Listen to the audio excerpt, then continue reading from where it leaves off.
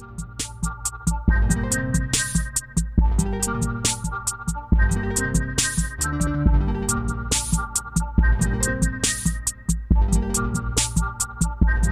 everyone. This is Scott McNamara with What's New in Adaptive Physical Education, bringing you another new and an exciting episode to talk about areas relevant to the field. And today we have scholars from the Adaptive Physical Activity Consortium, which we've highlighted quite a bit, but also all of them are from The Ohio State University. We have Dr. Hodge, who is a professor at the Ohio State University. And then we have two, I believe both are first year PhD students, Thomas Wilson and Ross Jordan. So welcome all. How are you all doing? Doing great. Thank you. Wonderful. Doing well. Good. Dr. Hodge and Mr. Wilson have been on here before. But Ross, this is your first time. So hello. With that then, so my hope is to kind of give you all the reins for this conversation, because this conversation, I believe, started through a presentation you did with the consortium. And within that, I know that you all talked about diversity and social justice pedagogy, but also kind of talked a little bit about your backgrounds and experiences that brought you to this conversation and maybe framed your view on all of that. Before we get into that, can you tell me a little bit about the overarching view and points of the presentation that you presented that brought you all here? Absolutely. I can start, and Thomas and Ross, feel free to jump in. So we started out giving a historical context to persons who historically have been marginalized. And so we defined that as minoritized people of color, women, LGBTQ groups, and persons with disabilities, and such persons who, again, have historically been disadvantaged, discriminated against, and oppressed by institutional and structural barriers within the United States, including institutional racism. And from there, we went into such definitions of social justice and culturally responsive and relevant pedagogy. And so that was the foundation of that conversation. But we started it off with giving some historical context to the different movements that have been a part of the United States. Very cool. Let's first, and again, I want you all to take the reins. So would you rather kind of define these concepts first, or would you rather kind of talk about these historical areas and experiences? So if we starting out, let's do some of the historical piece, because I think setting context is always important. And so from a historical perspective, we went back to, and of course you can go back 400 years, but we didn't go quite that far back. We went back to really the 1950s and worked our way forward. And so we started really with segregation in public schools in the United States, and then went to, of course, May 17th, 1954, with the United States Supreme Court decision in terms of Brown versus Board of Education, and what that meant for the desegregation of schools in the United States. And I talked about how, as a person who was born in the late 1950s and a child of the 1960s and 1970s, I recall witnessing the protests and demonstrations that took place when that important decision was made. I recall being one of three Black students to integrate Parkton High School, which at the time was all white school, and what that experience was like, and coming to understand that you can be quote unquote included, but really in true essence still excluded in those kinds of spaces. And so that was part of the historical context that was given. And so we connected that history to where we are today, and where we saw in 2020, where we saw demonstrations and protests as it relates to racial injustice and inequities. And part of the conversation was that those things aren't new kinds of things. I mean, the technology is new, and the people who are on the streets, but the act itself, the movements are not new phenomenon, but there are cycles that these movements happen, and typically something triggers those movements, if we're going to call it a movement. And it happened to be the George Floyd killing that triggered the most recent one that comes to mind in a series of police killings that of Black men have triggered those kinds of things. But historically, we've seen that time and time again. And the larger point that I think we were making was that, is this a true movement that will be sustained? Or is this a moment in time that 20 years from now, people will look back and say, well, there was a movement, but how much actually changed? And so is this sustainable? Will real change happen in the United States? Yeah, so thank you for that, Dr. Hodge. Yeah, so we definitely went over a lot of the historical context of the civil rights movement and the history of racial injustice, but also applying it to what that looks like in today's school systems. A lot of times I believe we have this, have historically and presently have this very distorted narrative of what integration looks like within school systems, within workspaces.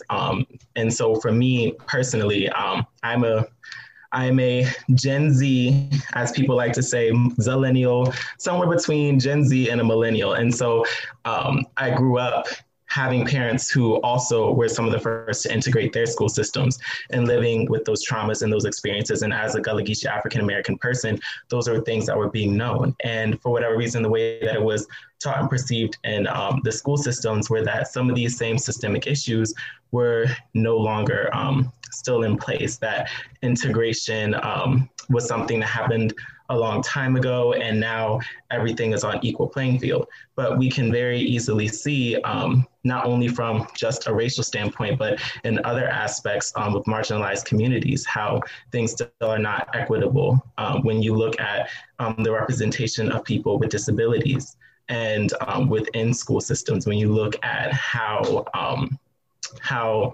the walks and the journeys that people face are still very undertold and very under-researched, even in our fields as scholars within adapted physical activity. And so a large part of the presentation as well was making that connection of that intersection between race and disability to marginalized identities that most people in general society tend to overlook, and that we're hoping to pay more attention to and discuss more within the context of our field. Yeah, and just to add, I think for me personally, thinking about history, I come from, grandparents who weren't able to even go to college and, get those opportunities that we have now. And even for myself, I've had opportunities that a lot of people wouldn't have, coming from a public school district that's predominantly African-American or minority, and then attending a private school where I was, one of maybe 2 or 3 on the entire football team, a very affluent community. And so I've seen the inequities. I've experienced the inequities that a lot of minorities have in not only education, but life in general. And even specifically on physical education, we go into these different communities and the same access and opportunities aren't there. One, because of resources, but also just because there aren't a lot of times people making those opportunities for us. And so I think it's important for us to be on here today, but also in the same space on a regular day basis to be a part of change and bring these issues to head and do our due diligence to create opportunities for minorities and reach back from the history that we've also experienced, but make sure that we do what we can so that the future generation aren't, receiving the same inequities that we've experienced. And just to jump in, and again, I want to hear from you all more and have you guys this thing, but 2 things that kind of popped up is, one, Ross, you just said like having this, like not just highlighting you right now. And I talked to Dr. Hodge over the summer and Dr. Galloway about this, because it was like, we came in, it was right after, right when the movement was really taking a hold. And it was like, okay, this is great having you all on here, but like, let's have you on here and like now, right? Let's highlight Black scholars, not just at that, like when something happens, right? But let's do it on a regular basis. And and we have to do that in so many spaces. But the other thing, and Dr. Hodge, this is something that, in my mind, I'm always thinking about is, is it a movement or is it a moment in time? And that was a really profound thing. And maybe you could expand on that. Like what does that mean? Like, and what are the differences between the two? Right. So the way I conceptualize that is, if it's a moment in time, there would be a defined period of time where you can see where it really started, some activity, some action, and then you can see a point where it just faded out for whatever reason, loss of momentum, lack of enthusiasm, or people went on to something different. That happens. And so for me, that's a moment in time. A movement is something that is sustained. And even though it may change in some ways from being on the streets, literally marching on the streets and demonstrating, to action in boardrooms and in places where people make decisions that impact the lives of people on an everyday basis. And it continues through that. And so for me, a movement is transformative. A movement is in of itself transforms itself into something different, from action on the street to making decisions that are impactful. And so what we see here, at least in the past year or so it's kind of too early to really tell, definitively to tell, but what we do see are some changes that should have taken place decades ago. Changing on brands, for an example. Things were common everyday things, such as picking up, a jar of syrup for your pancakes, and changing brands that should have been disbanded a long time ago, to people making serious decisions about education and health, and putting together committees to make those kinds of decisions and implementing those kinds of decisions. So what I've seen in the past 10, 12 months or so is this transforming from being on the streets, which is good because the streets bring attention to a need for change. Being on the streets doesn't actually do the change. That's work is even more difficult in a lot of kinds of ways. But what we know about this particular moment in time, which in essence may become a movement, hopefully it does, is that there are people in spaces and places now with authority to make decisions. So protesters are asking for change. They're not really making the change themselves. They're advocating for change. The people who make the change are those persons in places to make change.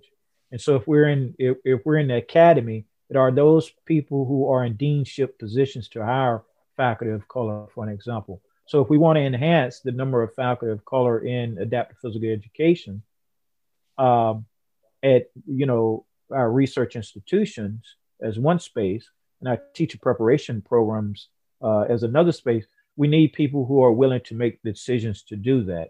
And so we see some of that happening. We see persons such as yourself willing to bring different perspectives and to articulate views and concerns around these kinds of topics. We see that happening. We see CEOs of corporations making decisions about what we will and will not do.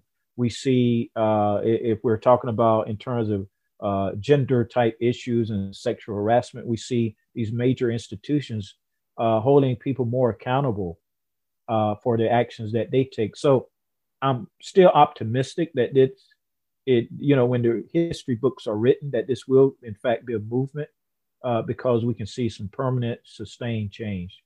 And the last thing I would say there is we're always cautioned. We always must be cautious to understand that progress is not permanent, that you have to continue to fight for progress.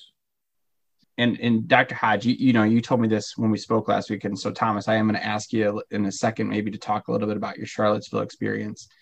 But, before if you're okay with that, but, one thing that pops up in my mind when you're talking about all these things is, is this movement. And then there's almost like these, the thing that it really, there's something that like, I called up a family member and yelled at them because I knew they voted for Trump when the Capitol riots happened, a month or two ago. Cause that to me was, I don't even have words, for what happened during that.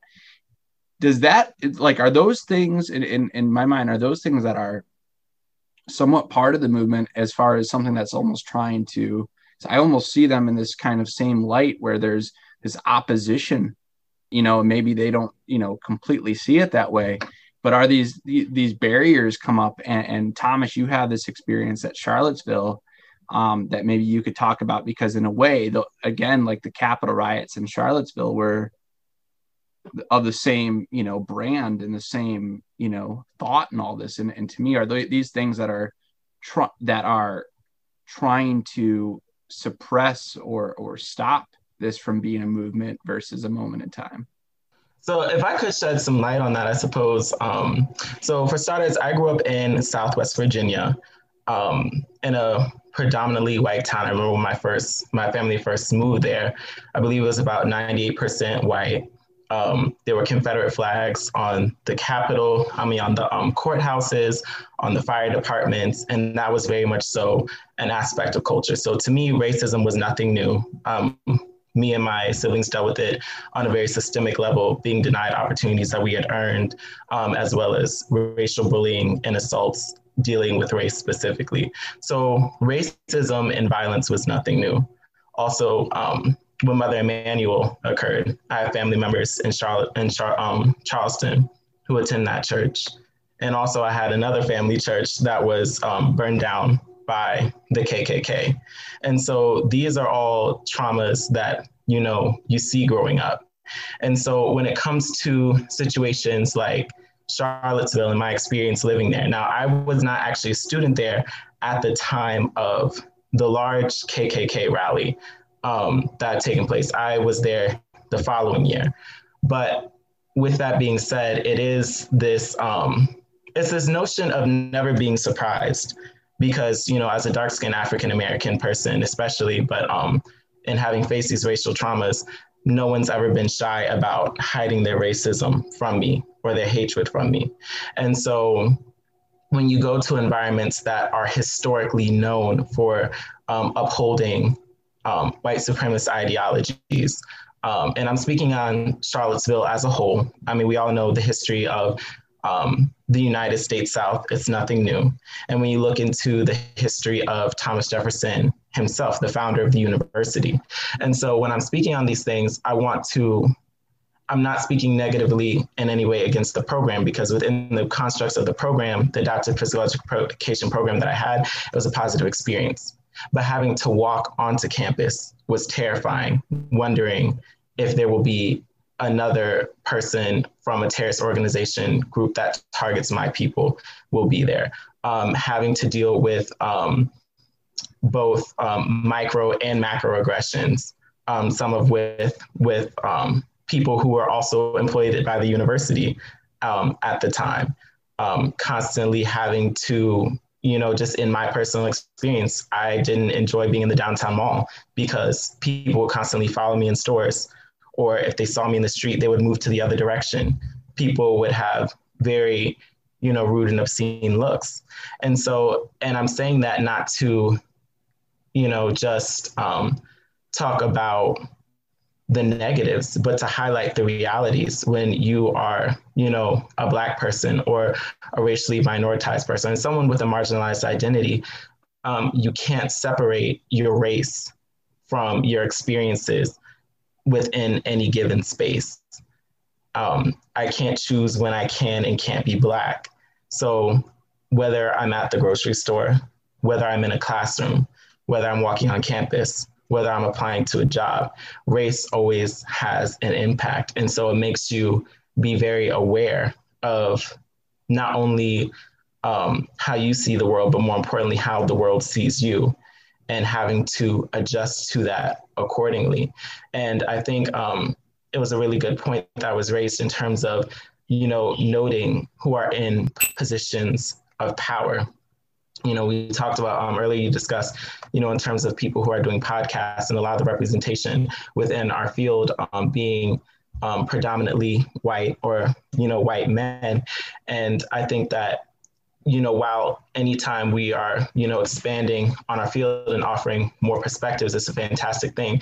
But we also have to critically be looking at whose experiences we're drawing from, because there's some lived experiences, with our respective intersections that we may not be able to understand, that we may not even be aware of.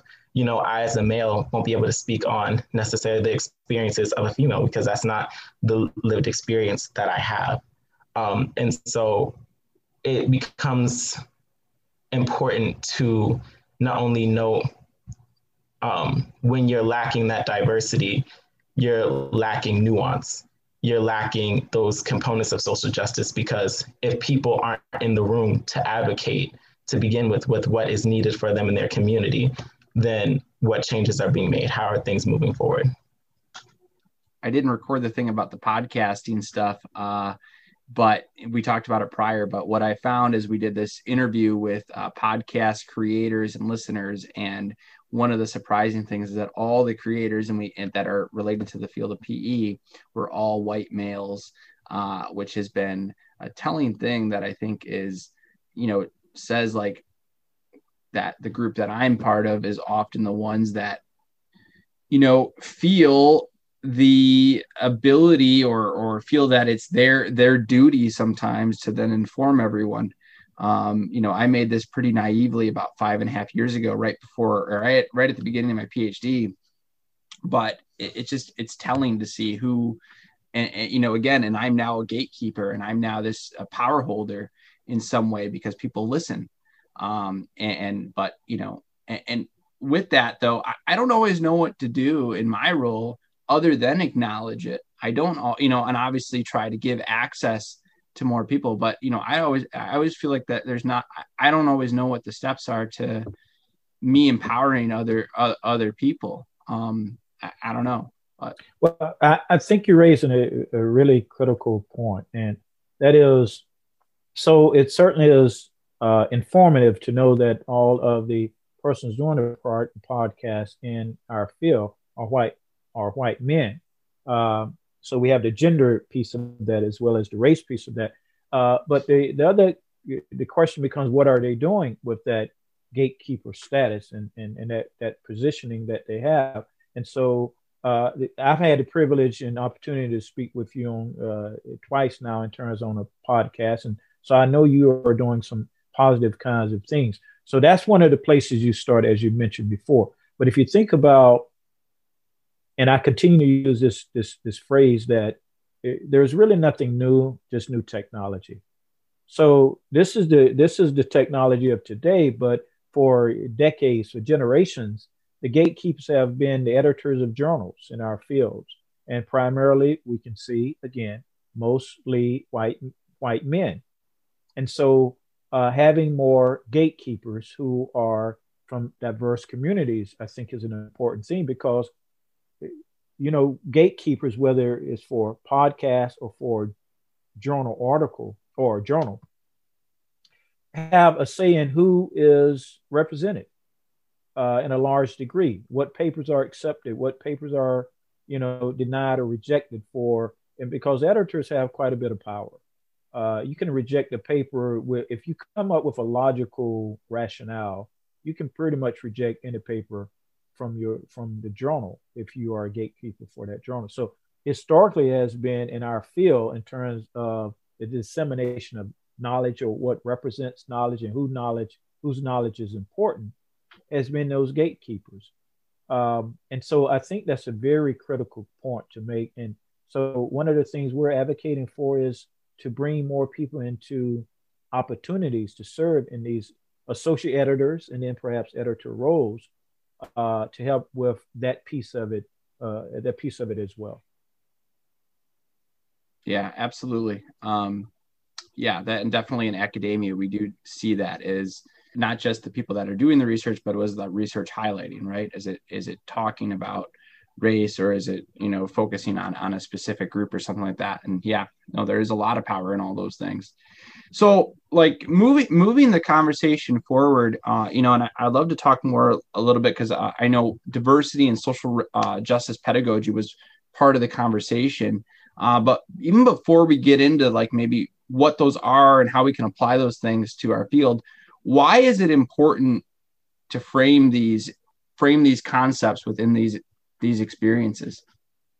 Yeah, I can kind of start with that, because it's about empowering people, and that they can become change agents, become part of the change itself. So, the first word that comes to mind, or the concept that comes to mind for me, is empowerment, and putting people in places and having opportunities and access that they can exert that power and influence, and add to the field overall.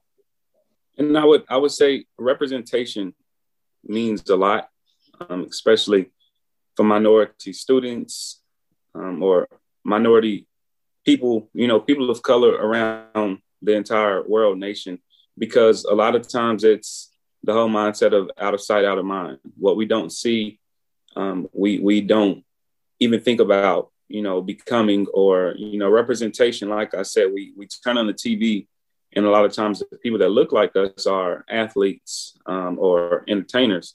But in the same aspect, there's this notion of you can be whatever you want to be. But when you don't see anyone that has become what you want to be, that looks like you, that's already a part of the obstacle, because now it's the whole idea of, well, I have to be the first. I have to create the way, find the way. And when we talk about those gatekeepers, or those people with power, how are they paying it forward to the individuals coming after them, regardless of what they look like? Is it still an equal opportunity, or are we already faced with obstacles that we never even knew were there, because there isn't any representation to show us how to get to reach or attain, the goals that we've made for ourselves. I wonder sometimes too, in our field, of adapted, like I think what you're talking about with representation and such is talked about a lot from the perspective of disability. But, I think that idea of kind of intersectionality, where we're bringing things like gender and race into it, is something that we don't highlight. And again, like, we want more representation of people with disabilities, but we're not talking about, our scholars that are working with training the people that are going to work with people with disabilities. And we're not talking about representation of a diverse group of people with disabilities versus just this broad term of disability, which I think is, again, if we had better representation, perhaps those things would be more at the forefront. Yeah, for sure. So going a little bit, let's talk a little bit about like just, what is social justice pedagogy, and how can we apply these concepts to physical education and adapted physical education or activity? Yeah, I think in terms of as it relates to education, we think of the word social justice, and I would just say justice as opposed to social justice, because justice is way broader than the social component. It includes the cultural and environmental justice, etc. So in terms of justice pedagogy, we're thinking about different kinds of strategies. So there is no one strategy. There is no one pedagogy that covers all justice type pedagogy, but it is recognizing and finding ways to combat inequities that exist in school and in society. And so whether that is using critical pedagogy, or whether it's using culturally responsive or culturally relevant or culturally sustainable pedagogies, are different ways going about trying to combat these inequities that exist in our schools. Yeah. And something too that I think about with these things is how, like, something I struggle with. So I'm in Iowa, which is, I think, like the whitest or second whitest state in America. All of my students, I don't have one not non-white student in my class. right now. I have, but right now all of my students are white, and I grew up in either Detroit or like a inner ring suburb of Detroit. So my experiences are very different of diversity for them. When I talk to my students about race or even disability, it's often their experiences are vastly different than mine. And they're talking about having one student, that doesn't look like them in their classrooms. And I have a hard time relating and talking to them. How do we reach out with these different justice pedagogies? I often have a bridge that I don't know how to try to overcome, because their experiences are so limited with working with people that don't look like them. And what does it look like, these justice pedagogies, how might they look for different like demographics like that?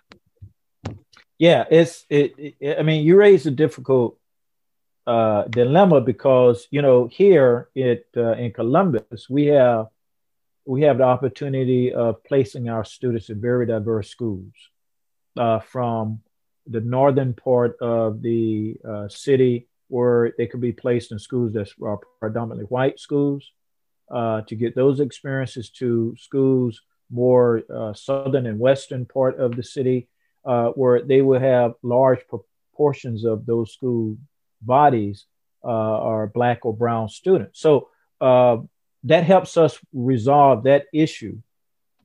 It's hard to get people to understand experiences that they've never had themselves. They may, cognitively, intellectually understand, but there's a difference between that explaining something and having had the experience itself. And so I think that's a difficult component to it as well. So I don't know that I have an answer to the particular dilemma that you raised. If I might add to that, I think that a lot of the responsibility then falls on, the student teachers and, the teachers, in any job that you might have.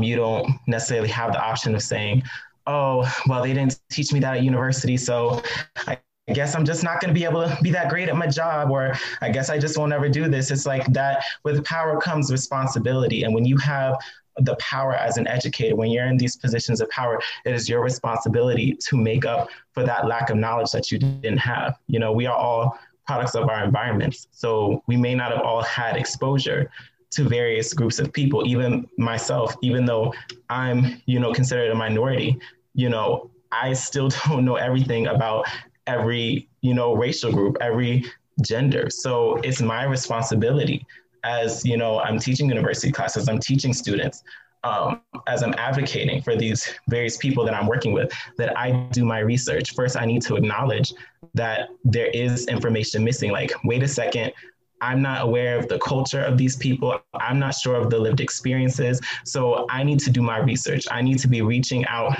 to parents in the community. I need to be having good conversation with my students, asking them what they need, because students are the best advocates, is something that I believe. They will tell you what they need, or they'll show you what they need if you give them the opportunity and let them know that they can be heard. So I think first acknowledging that there is a gap in your education, that you do have ignorance, because there are areas that I'm ignorant. We're all ignorant to some degree. Being a PhD or a scholar or a teacher doesn't mean that you know everything, but hopefully it does mean that you know how to seek out the resources so that you will learn. And I think that's one of the most important things, kind of going back to the concept of representation, is that when there is representation, you have people, whether it's at a university level or elementary, middle level, or however you might say, people bring with them their experiences and bring awareness to various intersections and problems within various communities, and bring awareness to those injustices. And so having even just representation in that space can help provide, other resources to be able to say, hey, how do I approach this? Or if nothing else, be a starting point of teaching the importance of knowing other people's intersectional identities. Because if you go through a system where race is never talked about, where social injustices are never talked about, where justice pedagogy in general are never discussed, and you come from a more privileged background, you're not going to see the importance or know the impacts that race or other marginalized identities have and how they impact your student. So then you'll be less likely to adopt culturally responsive or social justice pedagogies. So that's my take on that. And I think to add, as educators, not to teach based on your lived experience or your privilege from what you've experienced and what you think education should be for your students. It's a difficult thing to do, but, sometimes having student-led, discussions or activities, but also as an educator, being educated from your students there is nothing wrong with allowing them to bring their lived experiences, their traditions, their culture into your classroom space or your, gym space, whatever the space is, but allow them to bring what they have to offer as well, so that you can join and create the space where everyone is comfortable and they can be their authentic self and not conforming to what someone else wants me to be or what someone else is expecting of me.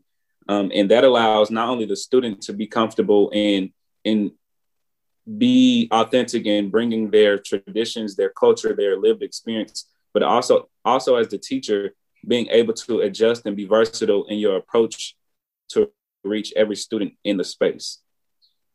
In a lot of ways, this sounds to me like kind of just like good pedagogy, which is trying to get your students' voices, which, we talk about a lot when we talk about students with disabilities, or on this podcast, we talk about that concept of inclusion, not just being, hey, we got kids with and without disabilities in a room together, versus what is their experience? What do they think?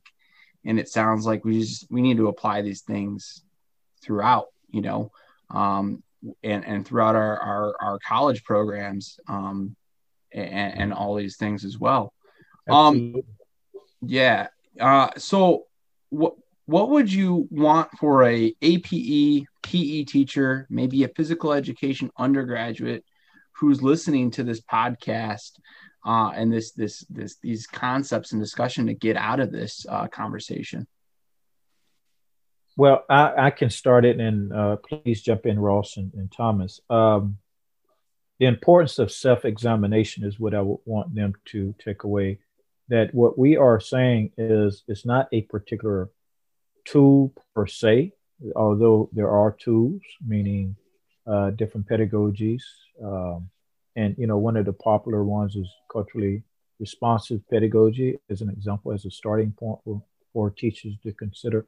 But I think even more important than the tool that is selected to do these things is that the need for self-reflection. And I think Ross also said it within his comments in terms of, and Thomas as well, the responsibility of self-educating.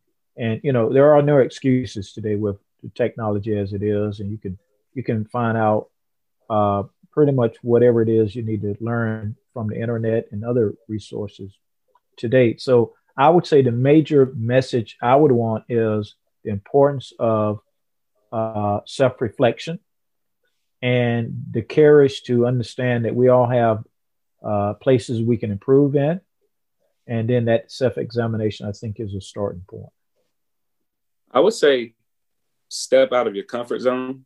A lot of times we stick with what we know, and we don't challenge ourselves and put ourselves in situations or spaces where sometimes we don't know what's the right thing to do, where we can learn ourselves. And so for, physical education majors or individuals who haven't stepped into the field, but also for educators and teachers that are already in the field, find opportunities or even create opportunities where you're challenged with learning something new, and where it isn't all about what you have to bring, but where can I find something new to create a different approach for a different group of individuals, so that when I do go into this space, when I do become a teacher or, create these programs, it's educating the whole child, but also every individual that steps into this space, regardless of the experience and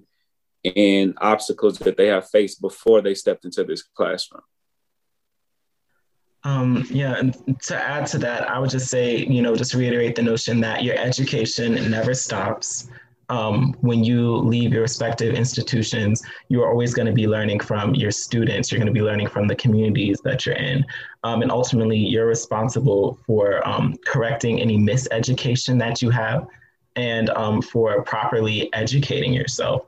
And that another key thing is that your students don't stop having their respective identities just because they might also be disabled as well. So meaning, I think a lot of times people take this colorblind approach to conversations of ableism and within adapted spaces. When a student who is Black and has a disability, just because they have a disability doesn't mean that they stop being Black, which means that they're still dealing with systemic racism, other educators' implicit biases about race, as well as ableism. So you can't separate the student from their various identities. You need to acknowledge their identities, embrace their identities, their cultures, have those conversations, because again, you are responsible for teaching that student. You don't get to stop being a good educator because you have come across a challenge. You don't get to stop teaching if a state changes their standards. So, why would you stop teaching and trying to provide quality education for a student just because you find it challenging? So continue to self-educate. Big concepts right there, and really powerful ones that I really think are important that Thomas just hit on about that. Just because a person has a disability, that doesn't mean it's like this. And I sometimes think that, especially in my past, that I saw disability kind of almost as like this arching identity. So if you have a disability, that's, and I worked in a school system that I think kind of treated it that way. That said that if you're disabled, that's your identity, or that's like your person, doesn't matter, all these other things.